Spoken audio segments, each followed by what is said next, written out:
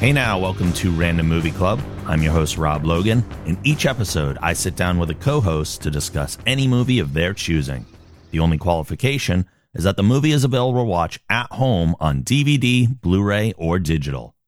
Before you listen to this show, I highly recommend that you watch the movie we're going to talk about, because we're going to spoil everything. Also, at the end of the episode, I'll tell you which movie we're going to discuss next, so you have enough time to watch it. If you enjoy Random Movie Club, you can help keep it going by supporting us on Patreon.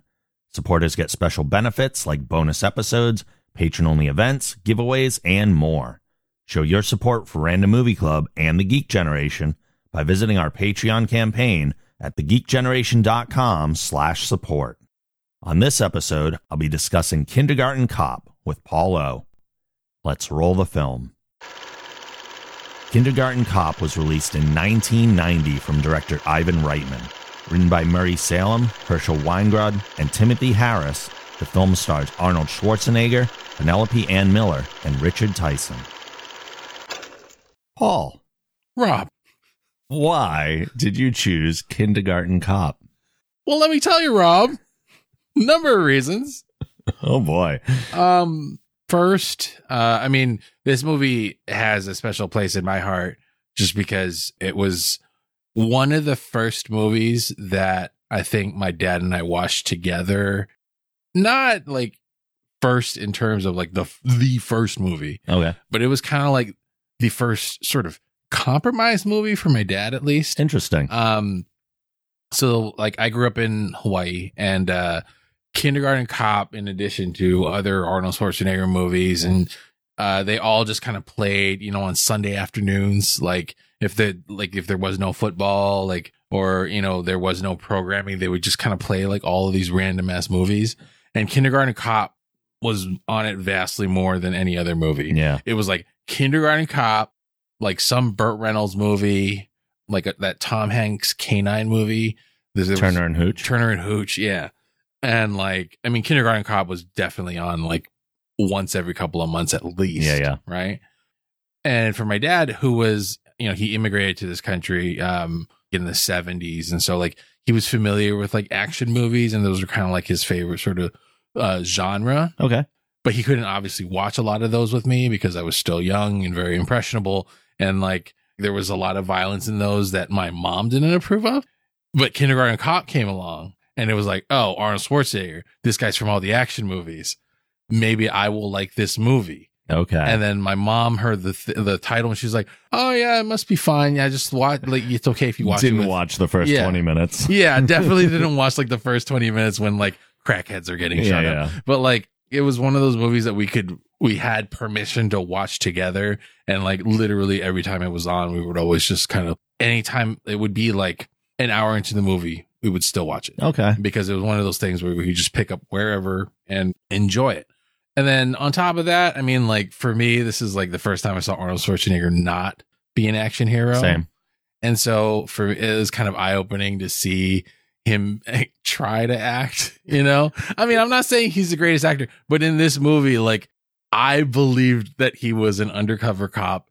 Sure. Masquerading as a kindergarten teacher. Sure. So yeah, for me, it has a special place in my heart because of the familial connection, but also just like I enjoy the movie. It's funny as hell. It is. Like this is vintage Arnold. It really is. I'd seen it a bunch of times prior to rewatching it for this, but this is the first time I've rewatched it since being a teacher for like a decade. Oh, okay. So there's a whole different lens that I'm looking at this movie through now. I definitely appreciated the movie a lot more after having kids. Like I have no experience with teaching, but like after having children and seeing this movie, I'm like, oh yeah, you, and I point to my son, are definitely one of those guys in the class. Yeah. Like, I can identify him as, one of the kids. So it was like, it is a different perspective, and it made the movie that much more enjoyable. Cool. Well, as I always do, I go to IMDb and gather up a whole bunch of trivia. For this movie, Jack Nicholson and Danny DeVito were considered for the role of John Kimball. Bill Murray and Patrick Swayze were originally offered the role. That is hilarious. Yeah. So it wasn't just an Arnold vehicle at first. Like it could have been a totally different, totally different, because Bill Murray is not like action hero turned comedy, Yeah. like that whole first part would have been very different, I feel. Yeah, like the whole cop aspect of it would not been maybe not as good. I don't know. It probably would have just been more comedic overall. Christian Slater was considered for the role of Crisp after Reitman had seen him in Heathers, but he turned it down to avoid being typecast. Yeah, I think he would have been good. Yeah. That would have been like a much different rewatching experience. Sure. Because I don't even know who the guy who played Crisp is. Like, Richard Tyson or something like that. Okay. I know his last name's Tyson. I forget what the first name is. Yeah, like I know I've seen him in like a couple other things, but like really not like a memorable character actor to me. No, he's like, I remember him from this movie. Yeah, definitely. Arnold Schwarzenegger had a few conditions before accepting the role of John Kimball. He wanted Ivan Reitman to direct the film. He wanted a physical fitness theme. And he and Reitman both wanted broken homes, child abuse, and family life written into the script. Wow. That's interesting. So they made it a little deeper than originally was. Yeah. And like, I mean, those were parts of it too that like I didn't understand growing up. Same. And like watching it again, I was like, oh my God, that's so dark. Yeah, there's like, a lot of dark stuff. Like, I can't even imagine like that happening in real life, but it definitely like you feel it, like it tugs at parts of your soul that are like, Yeah. Astoria Elementary, the school in the movie, is just a few blocks from the Goonies house in Astoria. All of the classroom scenes, however, were shot on a set in L.A., so Arnold could be near his family. Knowing what I know about Arnold and his family life during that time, like, he is a really good dad, like, from what I've seen. Yeah. So, I mean, I have no reason to question it, but, like, yeah, and like, that whole Astoria, Oregon, or whatever, like, very scenic, like, super nice. I remember thinking when I was a kid, like, I would want to grow up in a place like that because it seems like a fairy tale sort of place to live. Like a nice small town. Ivan Reitman invented the 5 Reitman rules of filmmaking for the kids. Listen, act natural, know your character, don't look in the camera, and be disciplined. That just seems like all things that kids don't do. Right? The last one especially. Be disciplined. Like, what did that mean? What's discipline? In reality, the kids loved Arnold Schwarzenegger. They were constantly climbing all over him like a jungle gym. Oh, definitely. Yeah, no doubt. Be like, who's the giant man? Yeah, like the guy is not tiny at all. No. You just think that, this is someone that is meant to climb. Sarah Rose Carr, who plays Emma, was Ivan Reitman's favorite kindergartner. According to Reitman, quote, she marched to her own drummer. If she wants to stand, let her stand. If she wants to sit, let her sit. Also, the character is named Emma after Reitman's own daughter. Reitman brought the actress back in a bigger role when he made Beethoven. Oh, yeah. So there's the connection. Oh, my God. I never even connected that before. That's amazing. She was one of the most natural, like, performances from the kids. Their tongue just, like, licking all over her face and, like, just uneasy, and she never felt like she was delivering lines. Yeah, she was just kind of like talking. Yeah, they were just like, just leave it in. Yeah, they probably told her what to do and just like let her go. Yeah. Awesome. Elijah Wood auditioned for a part as a child actor in this movie. He later told Empire magazine that this was the worst audition he ever did. Which is why we didn't see him in it. I mean, yeah. Yeah. This was Odette Annabelle's film debut. She was 5 years old. If you're not familiar with her, she's been on a lot of stuff over the years. Most notably for maybe our audience is she played Rain on Supergirl. Okay. Oh. She was the Spanish-speaking girl. Yeah. Rosa, I think they call her in the movie. Wow. Yeah. Yeah, small part, but first thing at 5 years old. Yeah. When Kimball carries Phoebe into the motel, he says 2 short sentences in German. The first time he can be heard speaking his native language in a movie. The lines translate to, that makes me stinking mad, now I'm mad. Really? I guess. That's wild. I don't even remember him speaking the German. Me neither. I guess. I don't know. Yeah. The toy laser gun Dominic made that's seen twice in his room is modeled after a child's version of the proton pack used in the Ghostbusters movies, also directed by Ivan Reitman. Yeah, I mean, yeah. He's just nodding to his own stuff. You can even see in Dominic's room, I think there's a pillow with the Ghostbusters logo on it. Oh, really? Yeah. I need to rewatch it. I noticed that real quick. Lastly, Jason Reitman, who is Ivan Reitman's son and now a director himself, has a cameo as the boy making out with the girl that Kimball interrupts during the fire drill. Oh my God, really? Mhm. That's incredible. I remember that guy so clearly because I remember thinking, like, what is he doing with that girl and why is he in trouble? In the braces. And then learning it later and being like, Oh. Hey now.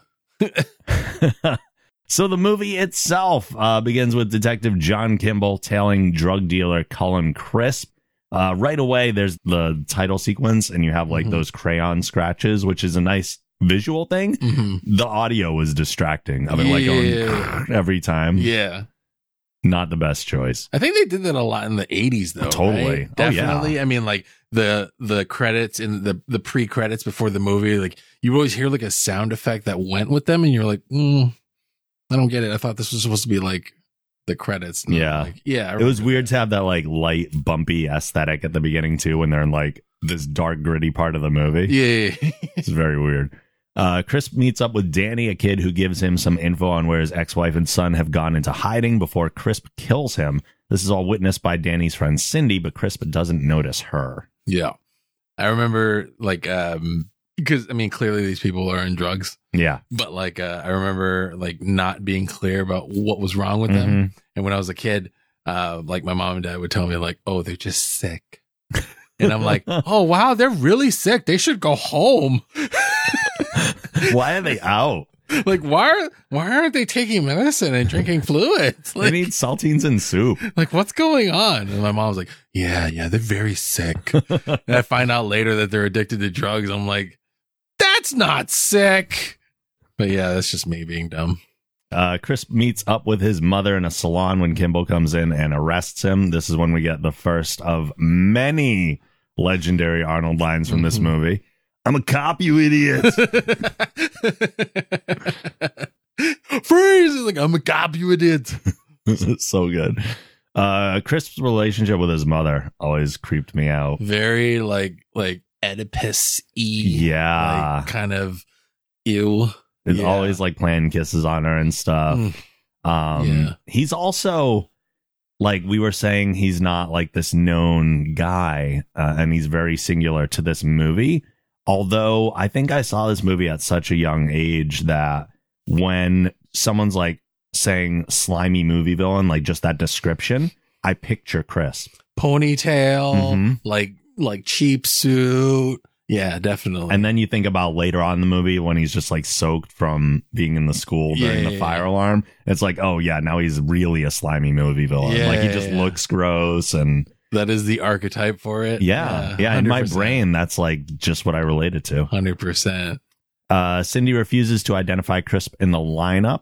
We also meet Captain Salazar here, portrayed by Richard Portnoy, who at the time I wouldn't have been able to point out here. But he plays Ben Stern in Howard Stern's Private Parts. Oh. So he plays Howard's dad. That's right. Yeah, I was like, oh my God, it's him. Wow, these are all revelations that like over the many years I've not thought of, but that's so weird. This is why I'm here. Kimball finds Cindy in a drug den and informs her that if she doesn't ID Crisp, he won't leave her alone. Get another great quote in here. I'm the potty pooper. Yeah, it is. It was like the best line. I loved it so much. Like I would just walk into the room as a kid, like I'm the potty pooper. The potty pooper. This movie has so many good lines. And it's crazy. Just vintage Arnold. Yeah. Like that is part of the reason why he is such like at least in my mind, like one of the great sort of actors in this genre is that he has all these punchy one-liners and he cultivated them at a time when it wasn't corny. Yes. Like everything had its place. And like, because he was at the beginning, he was one of the originators of this sort of practice of like these catchy one-liners. I mean, he's the action god. Stars just had that. Like you need that. Like you needed that in like the 80s and 90s to have like that career. Yep. That's amazing. And I love it. So never forget those lines. Cindy agrees to the lineup eventually, and Crisp is put away. Salazar pairs Kimball up with Phoebe O'Hara to go undercover and find Crisp's ex-wife and kids so she can testify against him in exchange for immunity. O'Hara was a teacher before joining the force, so she's the perfect choice for this assignment. On the flight and ride to Oregon, Phoebe exhibits signs of getting sick, so on the first morning of school, Kimball goes in instead. Yeah. definitely the best sort of vehicle for, oh yeah, she's just sick. You're up. Yeah. It's like, I don't know what to do. Why? Who are these tiny people? They need to work out. He even said something like that at one point. I'm going to turn that like mush into muscle when he's dealing with the police school thing. Yeah. Yeah. For the first day of school, they go in. He introduces himself as Mr. Kimball, which made me think, if they're undercover cops, why are they using their real names? That's a problem. Like, why not just Mr. Smith?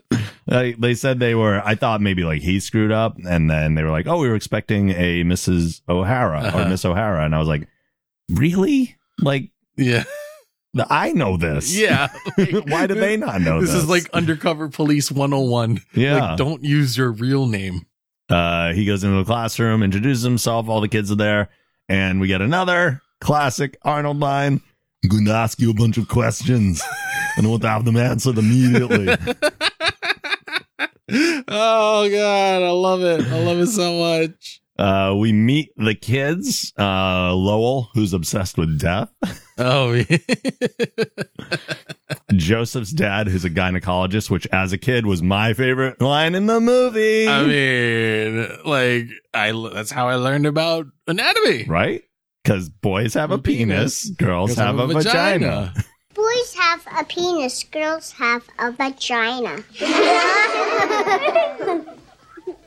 Thanks for the tip. Oh, my God. So great. Emma then needs to use the bathroom, so Kimball asks another teacher, Joyce, for help. Mm-hmm. And this is their kind of meet cute, even though he saw her really quick at the beginning. The classroom gets out of control until Kimball screams for them to shut up, and they all start crying. Oh, my God. As a father, I identify with him so much. Mm-hmm. Because, like, I could just... Like, I've walked into classrooms before, like dropping off my kids late, and I'm just like, how? Yeah. I would be yelling at these children right now. Like, how are you keeping a straight face? As a teacher, fired. You cannot do that. And it's just, I love his face, like his facial expression. Oh, God, it's crazy. Like, it's like, just like, shut up! His eyes are like bulging out of his head. Like, it looks like Total Recall, except like maybe too many years earlier. Like, it's amazing. He runs out of the building and screams, displaying what I have felt so many times in my life. And then he runs to grab his pet ferret and brings him in as the new class mascot. Yeah, we're having fun now. Yes, we're having fun now. Fun. It's so ridiculous. I love it. Oh, my God. On the second day of school, Sylvester's mom, Joanne, is introduced as a red herring. She fits the profile of Crisp's ex-wife. Right. And this is the mom, the son is getting abused. No, this is the blonde. Oh, right. And this is a weird part of the movie that I don't think would fly in a movie now, is they have a conversation. They sit down to talk about her concerns that her son is playing with dolls. Oh, insinuating that I think he might be gay. And then Kimball's help to her is that Sylvester is just using the dolls to look up girls' skirts. And she says, that's a relief. Because it was 1990 and that's where we were. Oh, my God. Lawsuits like crazy these days. Cancel culture in full effect. Yes. Arnold Schwarzenegger would just be like, oh, my God. But I was like, that's the most dated part of this movie by far. Crazy. Kimball then interrogates the kids, and we get them all giving us great lines, but also we get some other classic lines like, I have a headache. Maybe it's a tumor. It's not a tumor. Yeah. We're going to play a game. Who is your daddy and what does he do? This is the show, guys. This is all we're doing. It's just quoting the movie. But it's like the best. Like, this is so good. We also get the twins who give their answer. Yeah. Our mom says that our dad is a real sex machine. That's the kind of thing nowadays. Like, if a kid said that in class, like, there would be an immediate phone call. Oh, yeah. 100%. Oh, yeah. Fire alarm shows the rest of the school just how disorganized the kindergarten is because they take so long to get out there. And he gets shamed. The whole class gets shamed by the principal. Like, you guys are so slow. It's like, I don't know. Kimball and O'Hara randomly encountered Joyce and her son Dominic at a restaurant in town, and she invites them to join them for dinner. O'Hara notices that Kimball and Joyce are attracted to each other and pushes it as much as possible. Yeah. Now, and this is like a funny part of the movie where I guess it's believable that they're family and that, you know, that she would need to adopt the German accent in order to sound like him. Yeah. But at the same time, like, it was hilarious because it's just like, okay. I mean, you don't need, okay. Right? I guess. You could just say, like, you're adopted or... Yeah. You don't need to go that way, Ursula. But it's like, all right, whatever. But that's fine. And then I like the Dominic's comment, though. Like, I like the way they talk. On the third day, Kimball introduces the concept of police school as a disciplinary method, which works shockingly well. Yeah. This is the speech, right? Like the one where he's like, nobody's going to be here to wipe your tushes. Yeah. There is no bathroom. All that? No way. Yeah, you'd be fired. Never be allowed. I'm going to be your sheriff. You're going to be my deputy trainees. Oh, come on. Stop whining. You kids are soft. You lack discipline. Well, I've got news for you. You're mine now. You belong to me. You're not going to have your mommies run behind you anymore and wipe your little tushes. Oh, no. It's time now to turn this mush into muscles. No more complaining. No more Mr. Kimball have to go to the bathroom. Nothing. There is no bathroom. But that is one of, like, the better speeches. It like, is. I remember that speech vividly. It is up there for me in terms of, like, movie speeches. There's the kindergarten cop speech. There is the I live my life a quarter mile at a time from Fast and the Furious, and Bill Pullman's speech in Independence Day where he's like, we're going to fuck these aliens. No, I mean, that's not a quote. Right, but, you know, those three are like the pinnacle of movie speeches for me. That's quite the trifecta. I mean, it's no indication of like me being a quality movie fan. It's just those three are amazing to me. Yeah. We get some uplifting montage music as the kids are training in all their police school ways. 1, 2, 3, 4. The principal notices the improvement in the class. And then the movie starts to shift focus on one kid in particular, Zach Sullivan. Mm-hmm. And that is the kid. And this is the abused kid, who's right? who's being abused. The movie is clearly trying to make us think that now maybe he's the one who's Crisp's likely son. Yeah. Joyce asks Kimball to dinner at her home, and Kimball catches Phoebe's fiance visiting her in the motel, which is a random bit in the whole movie. Like, I don't know how this factors into everything else. It doesn't at all. It's just like this weird side quest where it's like, why is he here? Yeah. I mean, he shows up at the end real quick, but again, no real point to him being there. Also, wouldn't this be insanely unprofessional for undercover cops to have visitors from their real life come like your in? Operational security or whatever? Yeah. Like, it seems like this is a bad idea. Like, it's your birthday, fine. Celebrate later. Yeah. Maybe in a couple of weeks when I'm off the job. Yeah. It's not supposed to take that long. And yeah, just like we said, feels kind of unnecessary. The only other thing that I could think of them including it for is that audiences, I don't know if studios made this assumption and were just like, anyone who watches this is going to wonder why O'Hara is not into Kimball. Oh, we need to give her a reason why she's not jumping all over him. That's the only thing I can think of. Hey, maybe it was Arnold who's like, you know, I am a muscular specimen. People will not believe that I am sleeping in the same room as a woman and she's not all over me. It's possible. It's possible. I mean, like, every other woman in the movie is all about him. Yeah. So, like, all the single moms. All and, of them. Yeah. And it just is a stark portrayal of this town that there were so many single mothers. Mm-hmm. There's just so many of them. It's like, where are all the fathers? They all ran away. They're all in France. Oh. Back at school, Kimball finds out that Zach's father abuses him and his mother. He's also eliminated at this point as one of Crisp's potential kids. And does he threaten the father at one point? Oh, yeah. He goes outside. And actually, we will get to that. Yeah. Okay. There's a point where that happens, too. Then on the date at Joyce's house, Dominic shows Kimball his lasers to keep the bad people away. Mm-hmm. And this just seems like, again, something that has not aged well.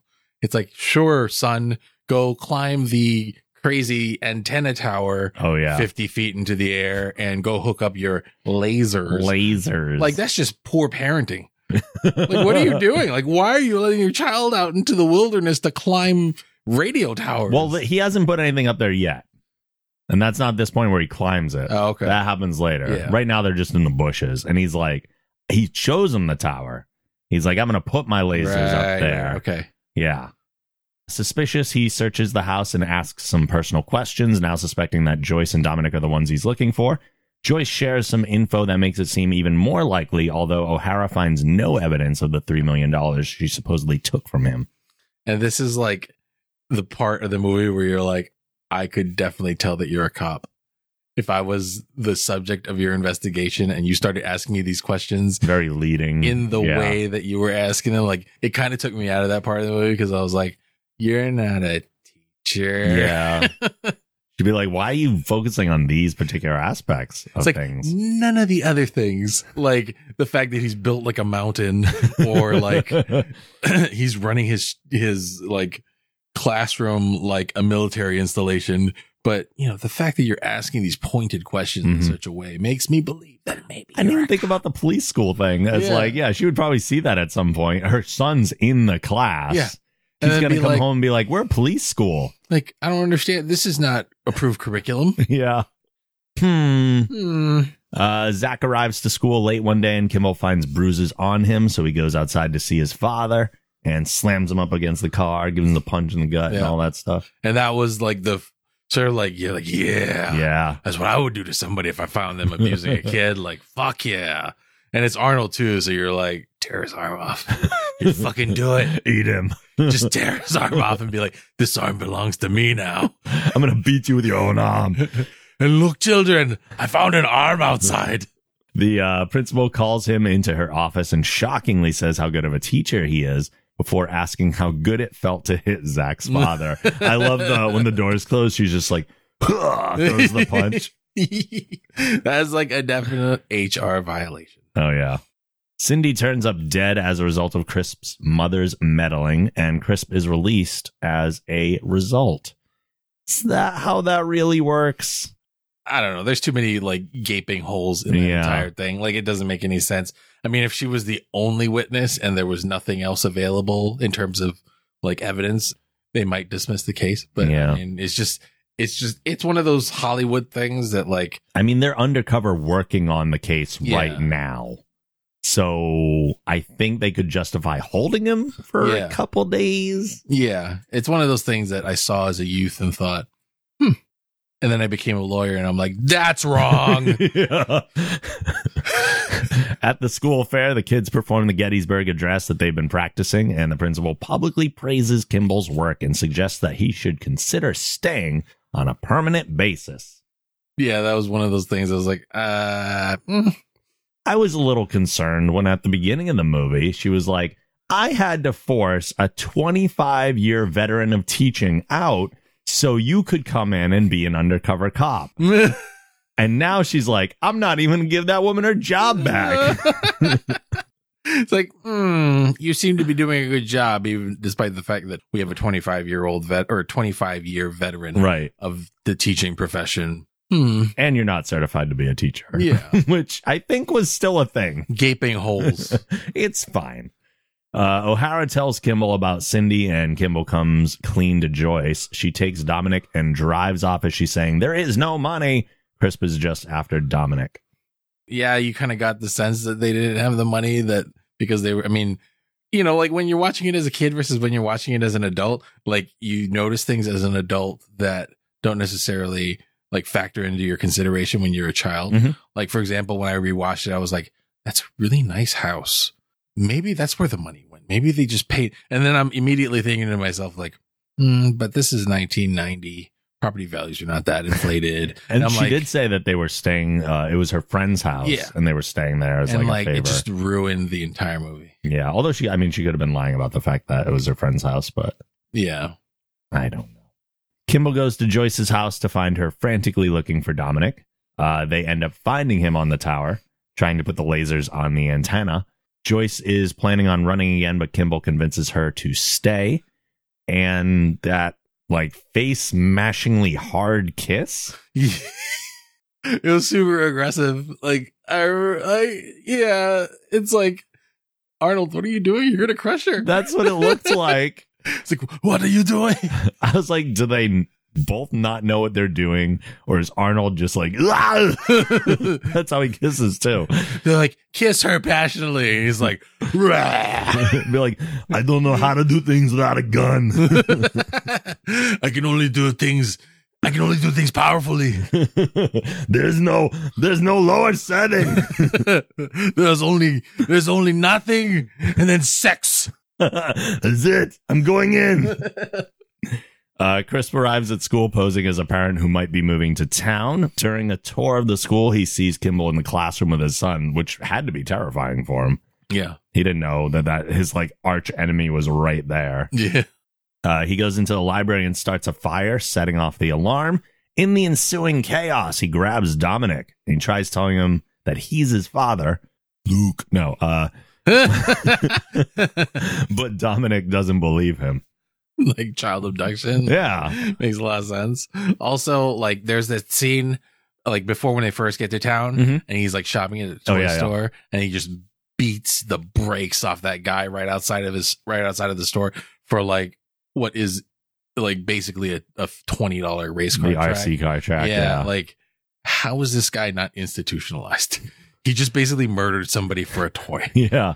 There's also the scene of his mom in the pharmacy. Oh, yeah. And she's buying like all the medications. And Yeah. like, did we need this data in the movie like that she was now going to like overly medicate her grandson? And that she's been doing it for a while. And she's been doing it to him. Yeah. I just interpreted that to mean like maybe that's why he's a psychopath.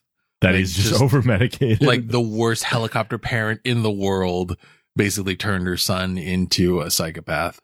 But also that's super gross because it just kind of added to that relationship and you're just like, ugh. that. And she, or like he holds up the anal thermometer or the rectal thermometer. Yeah. And that just, adds another layer of complexity that I didn't understand when I was a kid. Yeah. But as an adult, you're like, Ooh. Joyce runs back into the school and Crisp knocks her down. As Kimball approaches, Crisp grabs Dominic and holds the gun to him, holding his own friggin' son as the thing that he's been going after the whole time. yeah, like that's my hostage. Like, Yeah, like good pick. like, okay. Kimball's ferret leaves Dominic's sweater and bites Crisp, giving Kimball the opportunity to shoot and kill him. And then throughout the entire movie, like anytime the ferret came up, he was like, oh, he doesn't bite. Just to like set this up. Also, love the way he says ferret. Ferret. This is a ferret. It's the best. We're at a point where we're making fun of people's accents. That's Like, I can totally see them being like in the like the table read. They're like, no, Arnold, it's ferret. Ferret. No, Arnold, ferret. Ferret. He's like, it's like, we'll fix it in post. And then the audio editor is just like at the end, he's like, I don't know how to fix this. There's nothing I can do. This is just a guttural sound from a very muscular man. It just sounds like somebody's screaming. It's so good. It just like screams out of every sentence he says. Crisp's mother arrives and shoots Kimball before finding her son dead. Before she can deliver one more fatal shot, though, O'Hara appears and knocks her out with a baseball bat. Which this is after being hit by the car. Yeah, like she got hit by a car, walks in and just like home runs into the lady's body. Like incredible. To me, it was like one of the second most satisfying scenes in the movie. Just getting to see somebody who was just hit with a car hit the person who hit her with a baseball bat. And her one-liner is great, too. What was the one-liner again? Not so tough without your car. Yeah, that's right. And she looks like shit. Yeah. She's just like, Kimball's taken out of the school on a stretcher as the kids walk with him. He's like straight out. That one kid like breaks your heart though. Yeah. Like, Mr. Kimball, are you okay? Like, oh my God. I half wanted him to be like, of course I'm not okay. Look at me. I'm hurt. I've been shot. Where's my therapist? Where's my ferret? After his recovery, Kimball returns to the classroom to a group hug from the kids. Joyce comes in to give him one more overly aggressive kiss. And that is Kindergarten Cop. Again, this isn't the greatest movie. Yeah, but like, I mean, it has the flaws that I see are all like procedural. Yeah. As a movie, it's super enjoyable. Yeah. It's I wouldn't say it's junk food, but it's enjoyable. It's pleasurable. I love that this movie can be wholesome and also terrifyingly un-PC at the same time. And the fact that, you know, you get to see Arnold in a different capacity than you did see him in the prior decade is incredible. And like, he has decent comedic timing for somebody who was never a comedian. And so, I mean, that's just one of the other reasons I enjoyed the movie. But I mean, Kindergarten Cop is always up there. Like, if at some point a new digital medium comes out where I need to buy a disc for it or whatever, Kindergarten Cop's always going to be one of those movies. Yeah. And like, I had the DVD, I got the Blu-ray, and I have a digital copy. And it's just like, I will always have that movie, not just because it's close to my heart, but I also just love watching that movie. Yeah. Like, it's one of those movies I can pick up at any point, and as I'm watching it, I'll say the lines along with the people, and it's incredible. Like, again, you know, it's like Independence Day and Fast and the Furious for me. It's like, I can watch it, I can enjoy it, and never will not like it. Super rewatchable, infinitely quotable. Yeah, and it's Arnold. I mean, come on. Yeah. Like, my personal goal with Random Movie Club, and I think I've told you about this before. Yeah. It's just like, do all the Arnold movies because fuck it, they're amazing. Like, they are. I mean, going up to maybe, I don't know, like 2000. Like, after that, it gets kind of questionable. Sure. But like, all the way up until like through the 90s, incredible movies. Absolutely. All right. Well, thank you for joining me once again, Paul. It's not a tumor. It's not a tumor. It's not a ferret. It's a ferret. That'll do it. Random Movie Club is a production of the Geek Generation. If you like this show, be sure to check out our other podcasts on the Geek Generation Network at thegeekgeneration.com. Don't forget, you can support Random Movie Club and get access to exclusive bonus content by visiting our Patreon campaign at thegeekgeneration.com/support. Our theme song is provided by Michael McLeod of Wolfsten Music. A link to his site can also be found on our site. Thanks for listening, and make sure you join us next time when we'll discuss Dead Poets Society. See you then.